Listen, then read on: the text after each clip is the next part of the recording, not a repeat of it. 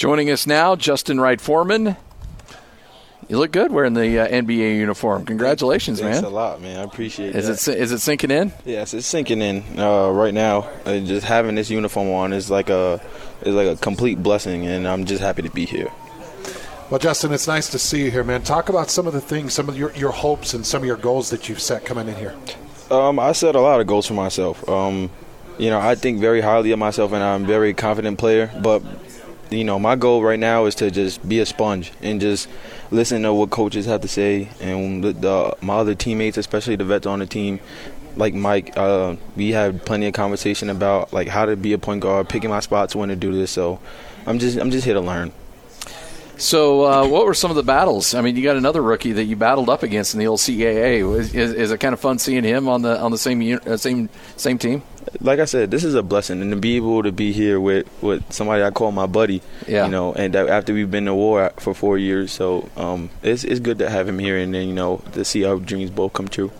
A lot of people looked at your shooting, 42% shooting last year from the three at Hofstra. Is that something you feel like is part of your strength that you bring to this team? Definitely. I'm not only just a scorer. I can also shoot the ball as well. But I guess my progression right now is to knowing when to take these good shots. Differentiate when, like, what's a good shot and what's a bad shot. And then if I have a good shot, turn it into a better one. Justin, I know that you've signed a 2-way contract with the Utah Jazz. Explain to Utah Jazz fans what that means. So I will be playing with the Salt Lake City Stars, and I'll be playing up with the Utah Jazz some days when I get called up. And so there's going to be, one day you're in one city, one day you're in the next city, and one day you'll be in a different uniform. You're prepared for all of that. Yeah, definitely. I feel like I'm battle tested for that.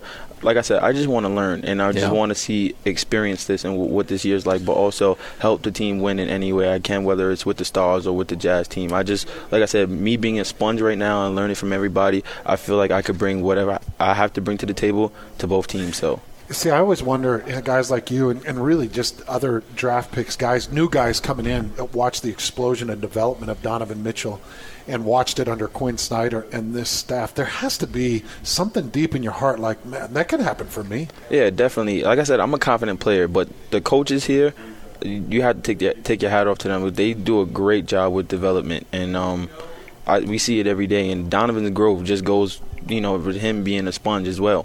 But I can definitely see myself blossoming well, especially under this organization. They take care of you, they make sure that you're good, and the development is great. So yeah, and that's probably something that your agent and a few people around you said that, hey, this is a staff that does a great job in developing players. Absolutely, and everybody just keeps telling me I came to the great spot, and I see it every day.